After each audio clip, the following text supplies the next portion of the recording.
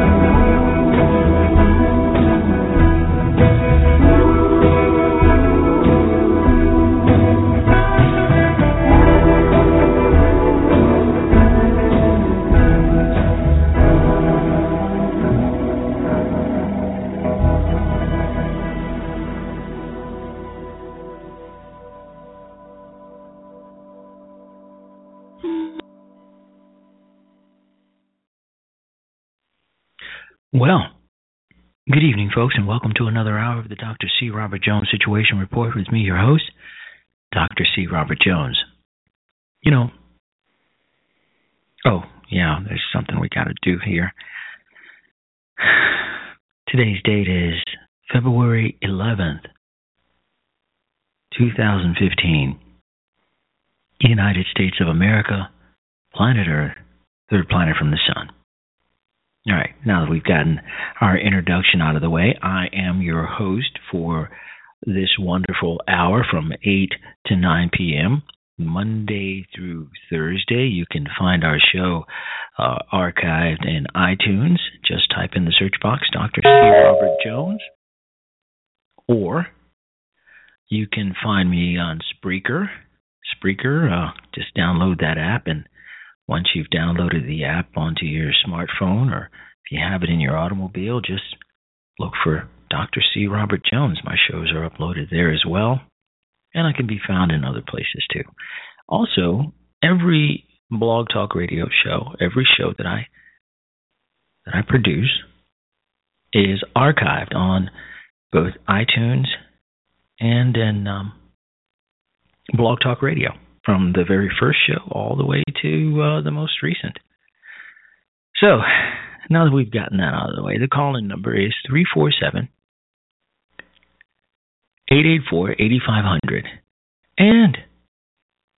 And if you don't have, if you've still got one of those phone plans where you're using up a certain number of minutes, I have a toll-free number as well. I haven't used it in quite some time, or I haven't given it out. It's 877-666-9305. All right. So before we get into tonight's topics, because we got a couple of them we want to get in before the end of the show, we're going to take our usual short break, and we'll come right back. All right.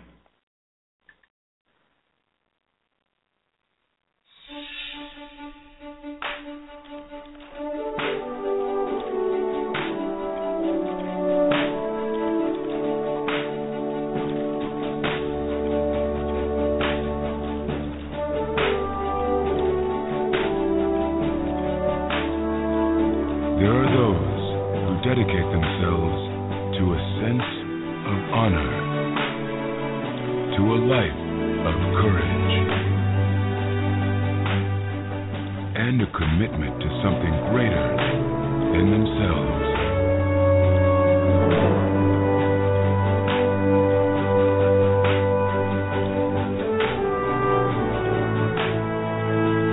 They have always defended this nation and each other. They still do.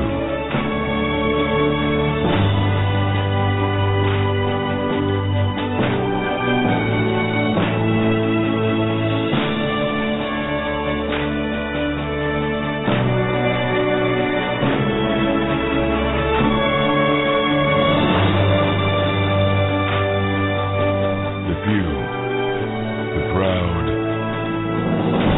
the Marines.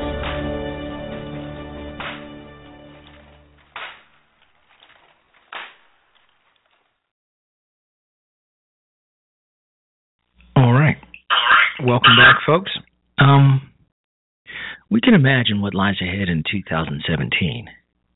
No matter the result of the results of the 2014 midterms, which are in the Republicans' favor, or the 2016 presidential contest, there will be no more $1 trillion deficits. About $10 trillion will have been added to the national debt during Obama's administration, on top of the more than $4 trillion from the 8 years of George Bush's administration. That's a staggering sum, and that staggering sum will force the next president to be a deficit hawk, both fiscally and politically. Our nation will literally depend upon it, if it already doesn't, which it does. In addition, there'll be no huge new fiscal spending programs, no third or fourth stimulus, no vast new entitlements. The debt is so large, and voters are so tired of massive borrowing, that the next president will talk not of, quote, investments, end quote, but of balancing the budget in 2017. President Hillary Clinton or President Marco Rubio will tell us that cutting spending and living within our means is the new cool. You doubt that?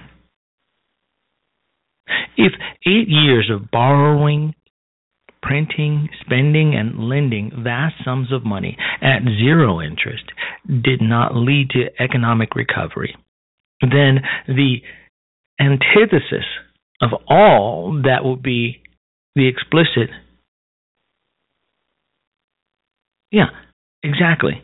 The antithesis of all that will be the explicit platform of Republicans and the implicit one of Democrats. Obamacare may remain in name. Let's start with that one. But in fact, most of its provisions will be discarded or amended. In full implementation, which will happen next year, it will result in almost everything that was not supposed to happen. Higher health care premiums, rationed care, scarcer doctors, and fewer jobs. Obamacare will mostly go the way of the Defense of Marriage Act, officially the law of the land, but its enforcement simply ignored by the powers that be. So, good people, we have something to look forward to. Despite an increase in carbon emissions since 2000, the planet did not heat up in the last 15 years. Scientists will continue to argue over global warming, but politicians will not talk much more of implementing costly cap-and-trade policies.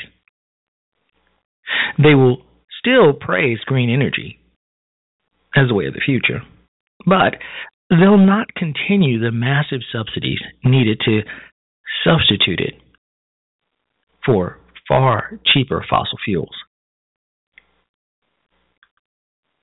What do you think about that prediction? Instead, expect a renewal of federal oil and natural gas leases on public lands. There's too much newly discovered recoverable energy on federal property to continue to delay its full production. And also too much of an upside in cheaper gas at the pump. More independence from Middle East atrocities, more jobs, more money, and more economic growth. Don't expect the same level of increases in disability and unemployment insurance and food stamps. The trajectories of all those programs since 2009 are not sustainable. For all the talk that Social Security and Medicare are not in bad shape, Democrats and Republicans after Obama will be forced to save both programs by either upping the eligibility age, curbing some benefits, or hiking payroll taxes. Or all of that. And perhaps a bit more. The next president will jettison the sort of class warfare that has led only to short-term political gain and long-term polarization. Obama's fat cats and one-percenters will disappear from the presidential vocabulary.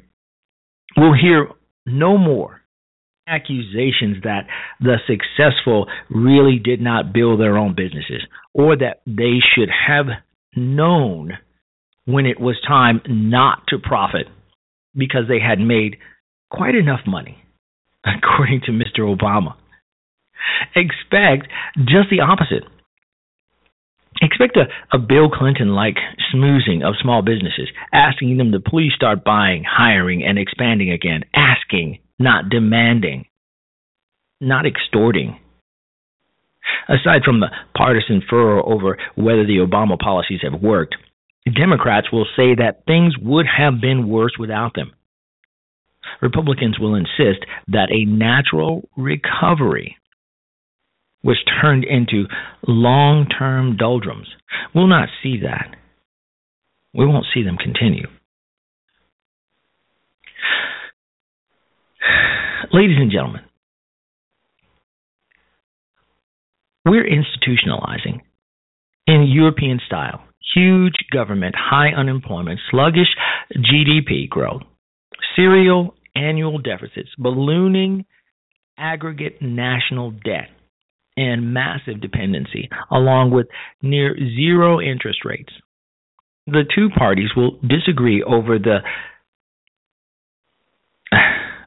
over the contours of this chronically weak economy, but not over the fact that or of its weakness,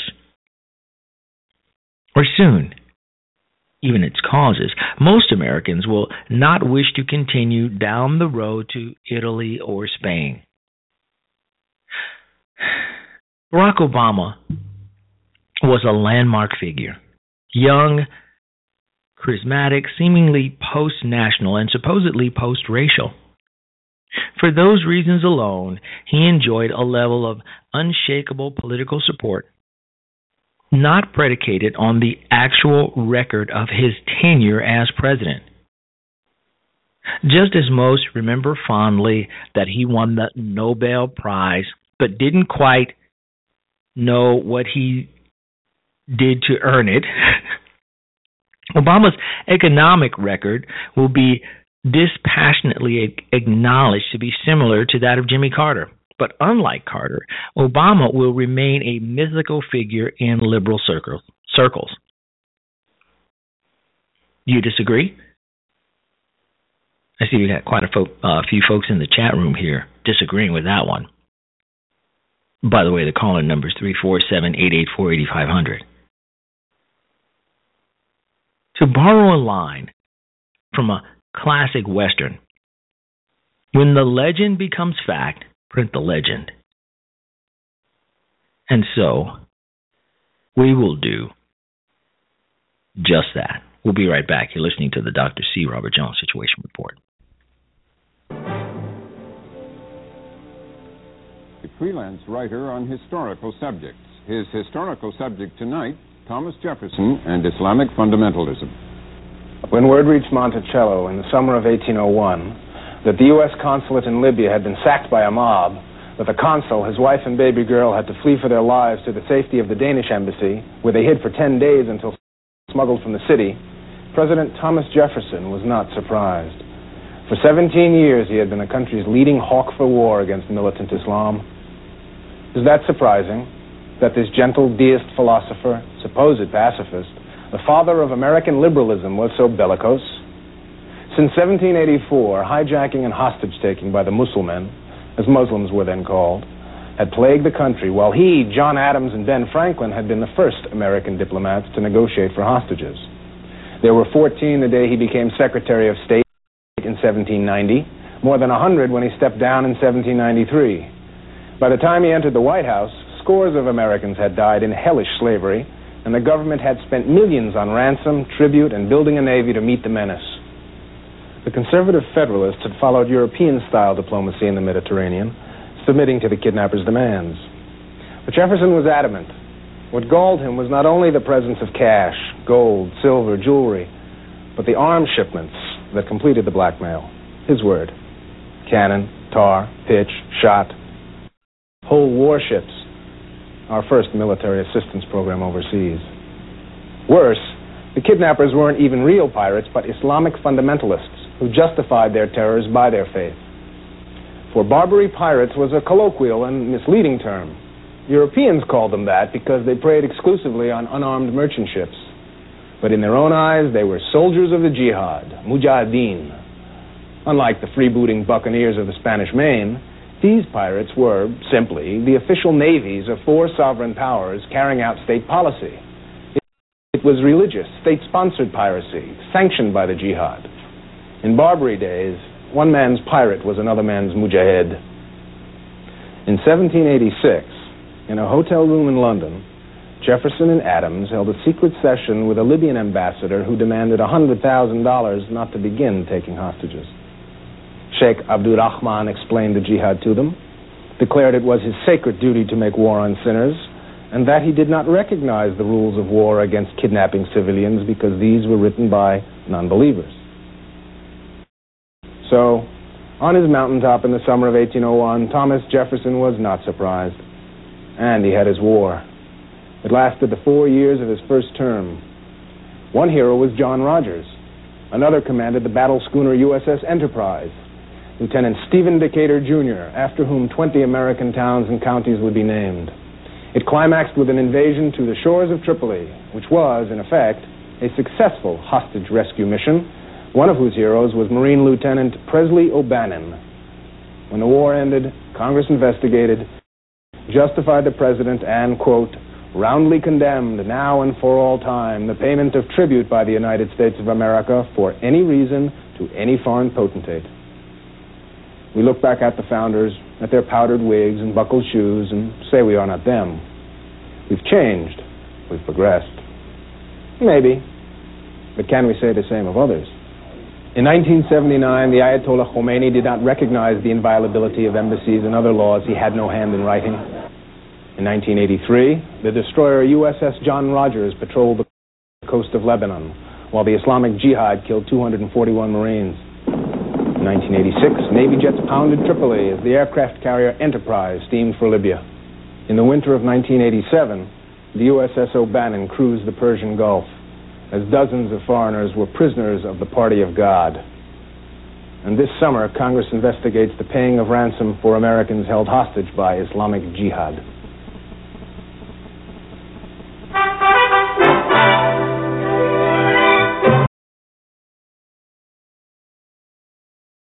Welcome back, folks, to the Dr. C. Robert Jones Situation Report.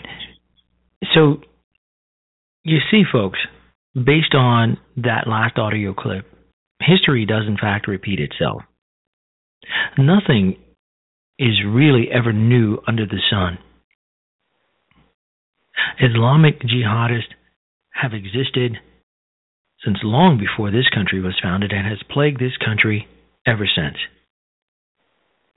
Presidents have had to deal with this issue since the founding of this country and before. Now, what you heard in that clip was Thomas Jefferson, as president, having to deal with Islamic jihadists, radical Islam. It's not going to go away. All we can hope to do here in the United States is to be sure that our citizens are protected and that these atrocities don't spread to our shores any more than they already have. So, with that in mind, let's move forward. You know, I've been saying on my show for some time that America, in its brief, less than 500 years lifespan, is following in the way of the Roman Empire. Now, the Roman Empire was great and vast. It was an empire. We see residuals from the Roman Empire here in our streets, in the columns, all over Washington, D.C. If you've ever visited D.C., all of it is inspired by ancient Rome. The aqueducts, the inventions, so many things.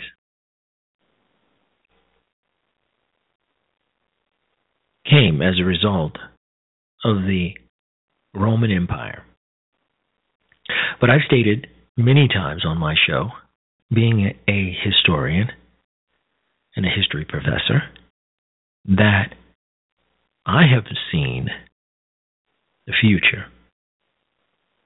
I have noticed. You see, folks who are history buffs, we can see the path we're traveling. And in a way, we're fortune tellers. Simply because there is nothing new under the sun. If you're paying close attention to what's going on in the world around you, things come full circle. I know you've noticed that. One of the great privileges that any literate man or woman can have is to read Gibbons. Gibbons wrote The Decline and Fall of the Roman Empire. I had that privilege. And at least to read it in both its unabridged and abridged form about 20 years ago. The book, as witty and sarcastic as it is, makes the point, among many others, that Rome was doomed when its emperors became steadily more stupid, cowardly, self-obsessed, short-sighted, lazy, and grandiose. Remind you of anyone? Starting roughly 150 years AD, the emperors were so bad that when each emperor died, often by murder, assassination, the citizens would rejoice. They thought that the old emperor was so bad that the new one would have to be better. Within a few months, they would be longing to have the old emperor back. Does that sound familiar? This is exactly what we're seeing in Barack Obama's America. We're seeing a president so bad that he makes even the worst prior ones look good, except for Jimmy Carter, who is beyond redemption. I'd like to not so humbly offer a few examples. My favorite is that immediately upon giving an emotional speech about the horrors of Islamic's slow beheading of an American journalist named Foley, immediately upon swearing revenge and retribution,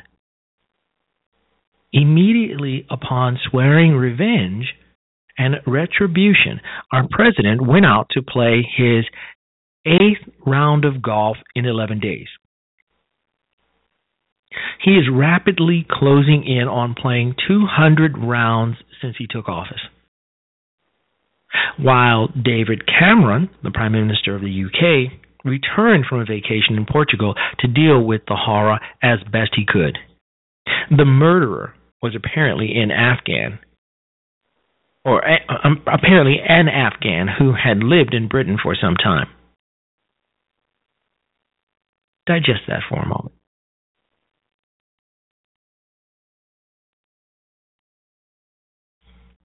Our president went on to the golf course on the exclusive island of Martha's Vineyard. He then played 18 holes of golf to prove to the murderers that he could stay cool. This man is not cool. This man is unwell. Imagine how the family of the victim must feel. Imagine how we all feel. This man takes sociopathic self-absorption to a terrifying new level. He is our president, and he is a self-absorbed con man. Exhibit 2. President Obama appointed Chuck Hagel to be Secretary of Defense. He appointed General Martin Dempsey to be Chairman of the Joint Chiefs of Staff. These two worthies gave a press conference after the murder of Mr. Foley. They said ISIS was the main threat to America now and must be stopped in Syria, where it began its career fighting against the super killer dictator Bashir Assad. And it's also where its bases lie. Great news, right? However, neither Mr. Hagel nor General Dempsey gave one single specific of how they would fight ISIS in Syria. Not one word. Now, Bashir Assad has a powerful army, up-to-date Russian-made weapons, one of the top air forces in the world. He has poison gas and the will to use it. Yet even he has not been able to stop ISIS.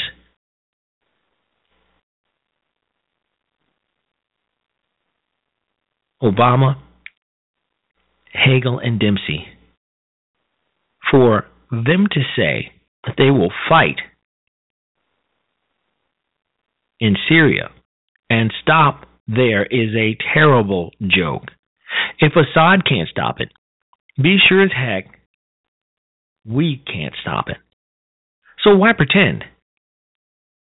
Oh, and by the way, does all of this mean we're now on the side of the mass murderer Assad?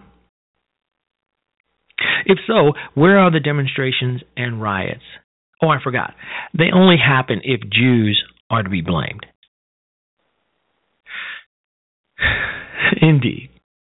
Item 3. We're rapidly disarming unilaterally, even as our enemies, Russia, China, the Arab terrorists, Iran, grow stronger. When did we have a referendum calling for unilateral disarmament? When did it pass? For Mr. Obama to be planning to castrate this great country in a world as dangerous as it has ever been since, or has it been, or has been since 1945, apparently is a plan that he and Bill Ayers had some time ago. It does not make any sense. It does not have any sense to it at all, except for Mr. Obama working out his hatred of the country that has exalted him. Well, enough of that. The whole world knows that Mr. Obama is a disaster and phony. He wouldn't be allowed to govern the island of Grenada, let alone the U.S. I leave him to Fox News. One more little thing. Let's not fall into the trap of thinking that the black man who attacked the policeman in Ferguson was unarmed. He was a hopped up, hyper muscular, 6'4", drugged up loon attacking a policeman in his car. The youth was not unarmed. He was armed with his muscles and his fist and his rage. He was trying to get the policeman's gun. If that isn't enough to scare a policeman into using his weapon, what is? By the way, my friends at the BBC gleefully tell me that the rioters in Ferguson now claim the Hamas as their blood brothers. And so they are foolishly bent on killing, well,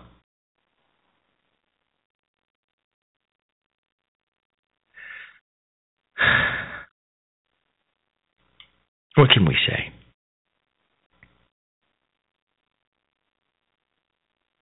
It's a really sad time for America right now. But as stated in our last segment, we have reasons to be optimistic. President Obama can do damage to this country. Of that, there is no doubt. He is the most powerful man in the country, in the world. He is our chief executive. He is our president. However, the next president, be he Democrat or Republican, will have no other choice but to scale back, if not utterly halt, Obama's agenda. We have reason to believe, we have reason to hope that there will be a decline and fall of Obama's America. Stay tuned. We'll be right back. Hello, my name is Elbert Lee Guillory, and I'm the senator for the 24th District right here in beautiful Louisiana.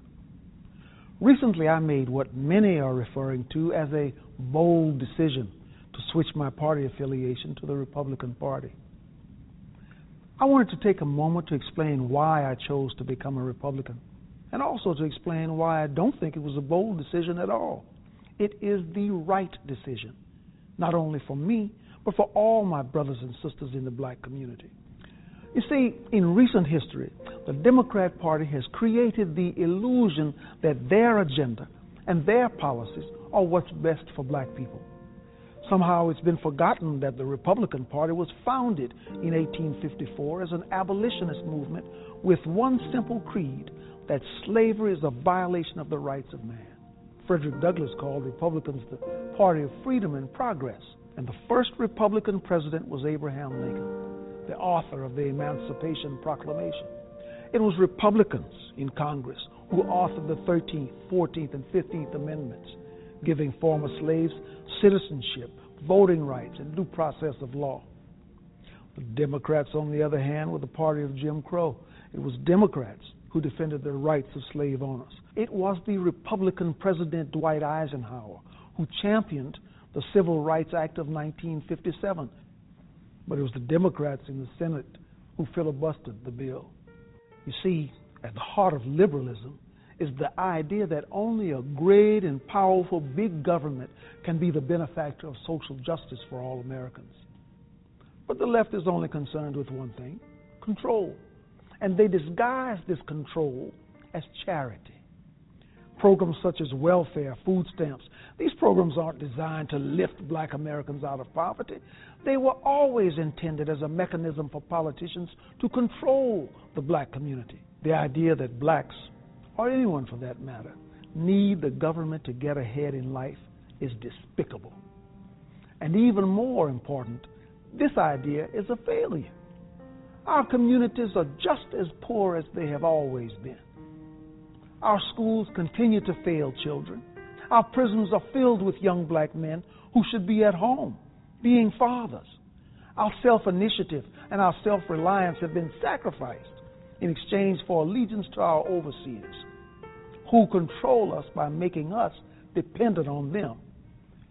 Sometimes I wonder if the word freedom is tossed around so frequently in our society that it has become a cliche.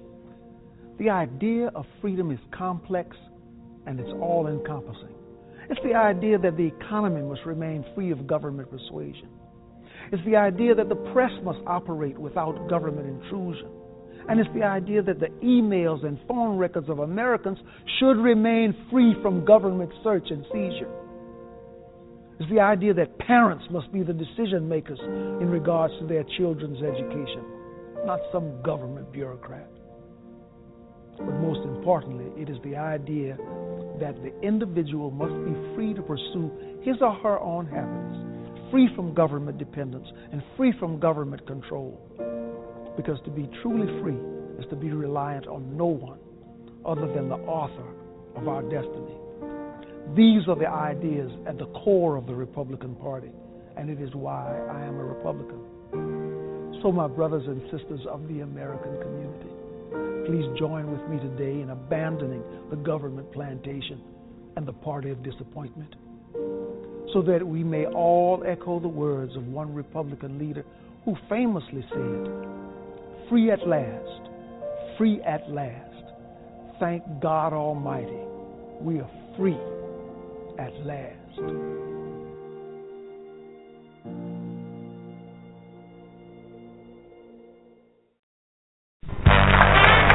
Hello, and welcome to How Smart is Your President? A game show testing the intelligence of President Barack Obama. And now, here's your host, G-Ski Rock! Thank you. You are too kind. Thank you. Hello, everybody, and welcome to How Smart is Your President? A game show testing the intelligence of President Barack Obama. And of course, here's our guest, here's our player. Let's everybody welcome President Barack Hussein Obama.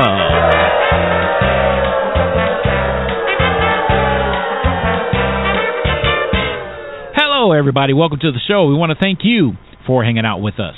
Welcome to How Smart is Your President? Testing the intelligence of President Barack Obama.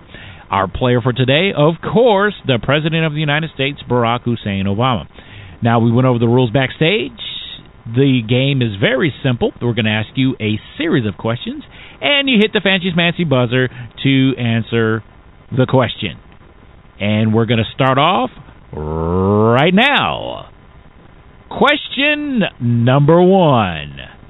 How many states make up the United States of America? I've now been in 57 states. I think one left to go. Sorry, Mr. President. The answer to the question is 50. 50 states make up the United States of America. Next question. Name one European country. Compared to countries like Europe? Sorry, Mr. President. Europe is not a country. Sorry. Next question. What is one of the treatments for asthma? A breathalyzer. Or an inhalator. Not a breathalyzer. Sorry, Mr. President. You meant to say inhaler. Inhaler was the answer that you were looking for. All right. Next question. Okay. As the President of the United States of America, recite for me the First Amendment of the United States Constitution. I guess. Hold on a second. So I'm sorry. Wait. Don't start. Hold on. Sorry, Mr. President. Time's up.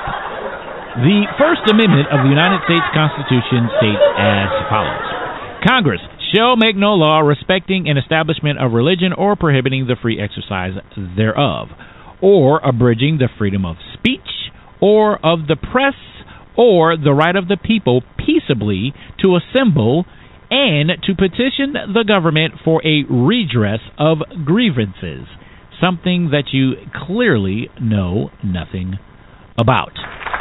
Anyways, moving on. Last and final question, Mr. President. Name the Mexican holiday in the month of May. De Cinco de Cuatro.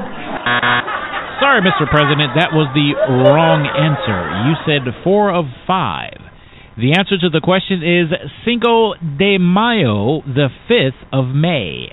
That is the correct answer, and you are wrong again. Well, that's all the time that we have, folks. I want to thank you for listening. Thank you for tuning in. Catch us next time when we play How Smart Is Your President? Testing the intelligence of President Barack Obama. I'm your host, G-Ski Rocks, and I'm out of here. Peace out, y'all.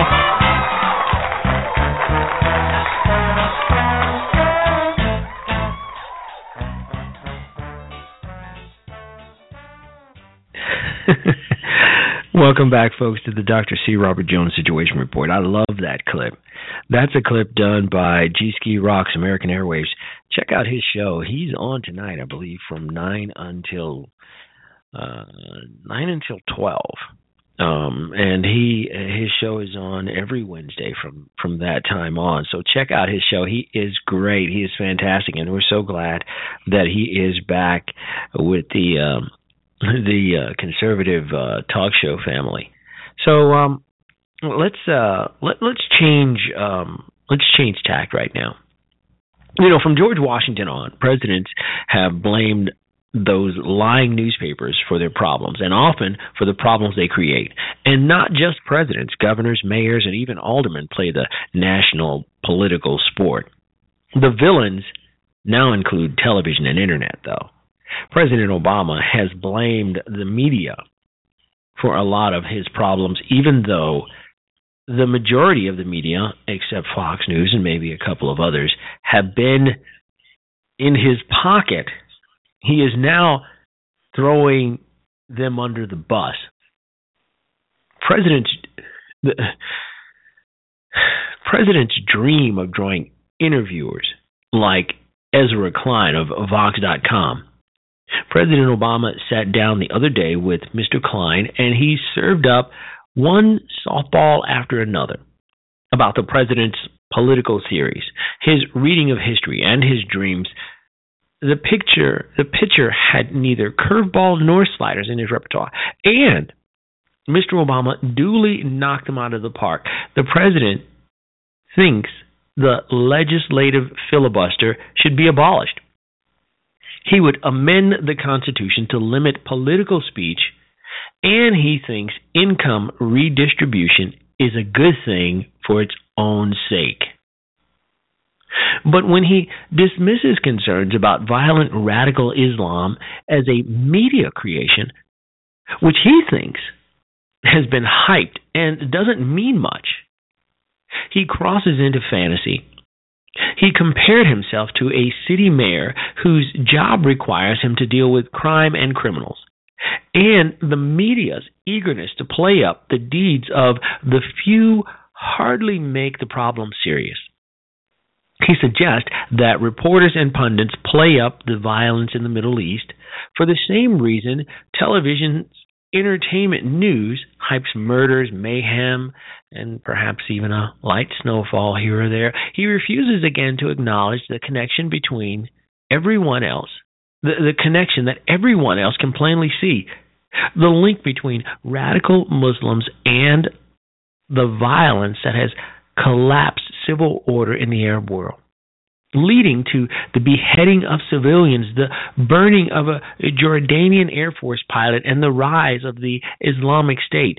He described the slayings of Jewish customers at a kosher delicatessen in Paris merely as, quote, random killings, end quote. The perpetrators of that massacre intended them as anything but random, but to kill as many Jews as they could, and Mr. Obama says he can't see the connection.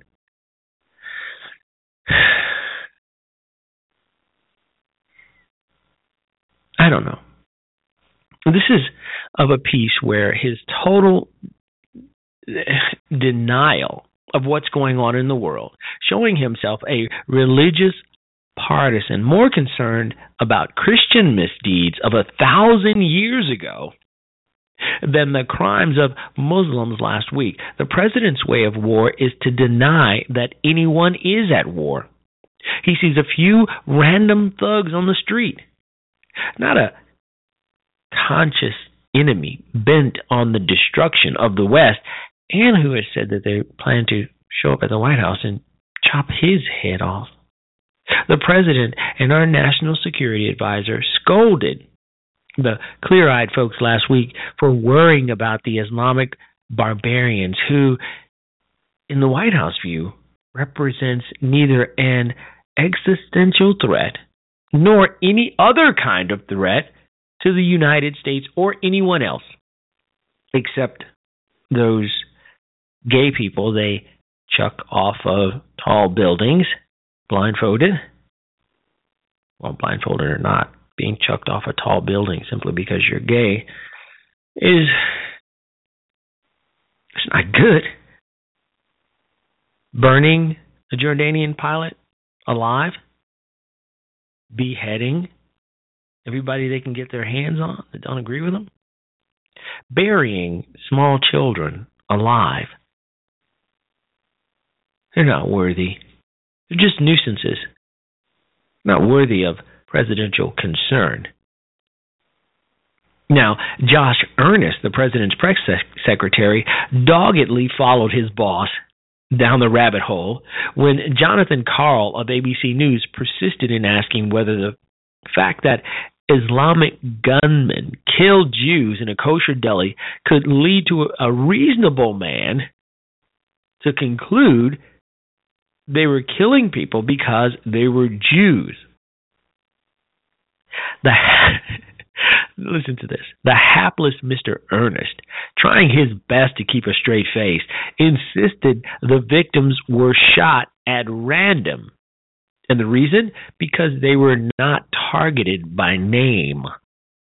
The barbarians who captured the Jordanian pilot didn't know his name, rank, or serial number either. But they randomly burned him alive anyway. President Obama has never understood that he was elected to a real job to deal with real world problems. He is more comfortable shooting endless rounds of golf, practicing his slam dunk and giving interviews to fawning partisans. The people who are on this planet deserve something better. Yeah. Well, I don't know. It just seems to me that we're living in a world that's just gone completely crazy. What do you think? I don't know. I hardly know what to say anymore. The 6 years that President Obama has been president has been a nightmare for us all. And not just conservatives, but for all Americans. We should all be concerned that America has elected a man who has no interest in doing his job. Protecting American citizens, being concerned. What happened to presidents? What happened, folks? Remember Theodore Roosevelt? Hell, FDR. Hey, even John Kennedy. Real presidents. Real leaders. Ronald Reagan. LBJ. Richard Milhouse Nixon. It seems that we're in the age of the candy ass. President Obama is capable of low-level management at best.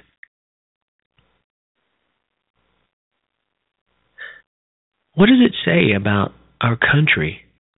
What does it say about us that we elected a man who is so utterly incompetent twice? And what's worse, his poll numbers have ticked up.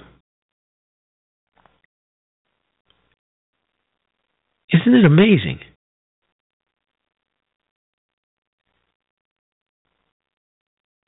What does that say about us? Does it imply at all that we know what we're doing?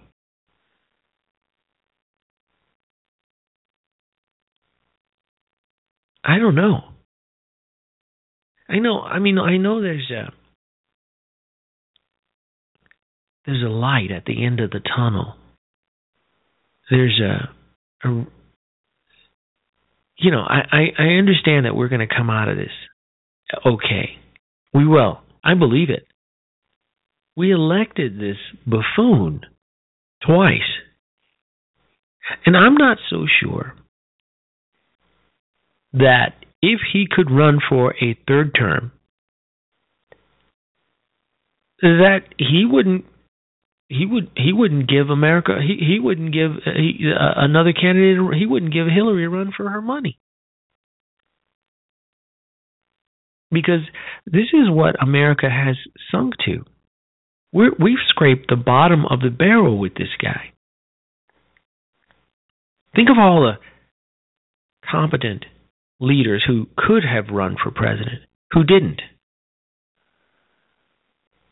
Think of leaders that we could have had. Colin Powell, for one. Jeb Bush. Hey, I could go on down the list. But instead,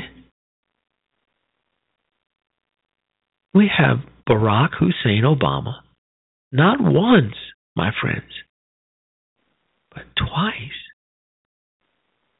And clearly, he has no idea what he's doing.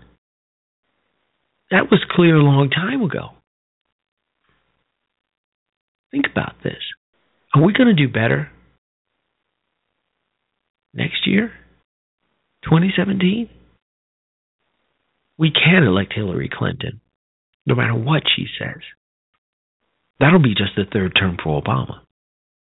We must get a conservative in office.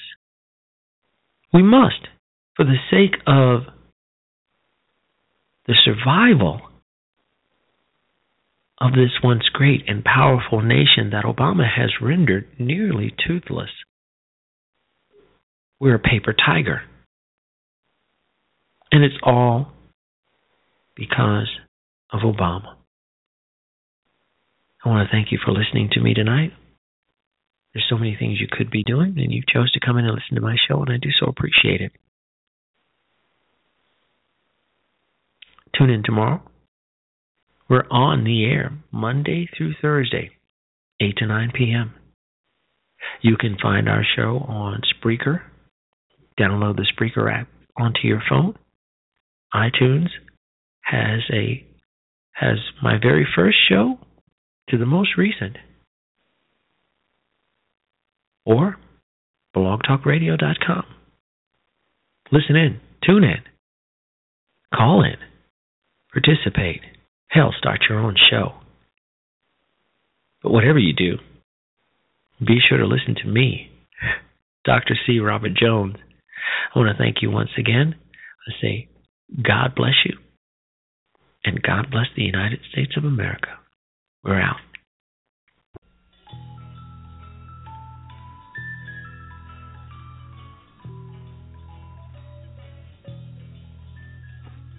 Try not to get worried, try not to turn on to problems that upset you. Don't you know everything's alright, yes, everything's fine. And we want you to sleep well tonight. Let the world turn without you tonight. If we try, we'll get by, so forget all about us tonight. Everything's alright, yes, everything's alright, yes. Sleep and I shall soothe you, calm you, and anoint you, myrrh for your hot forehead. Then you feel everything's alright, yes, everything's fine. And it's cool and the ointment sweet for the fire in your head and feet. Close your eyes and relax, think of nothing tonight. Hey, woman, you find ointment brand new and expensive. Should have been saved for the poor. Why has it been wasted? We could have raised maybe 300 silver pieces or more. People who are hungry, people who are starving, they matter more than your feet and hair. Try not to get worried, try not to turn on to problems that upset you.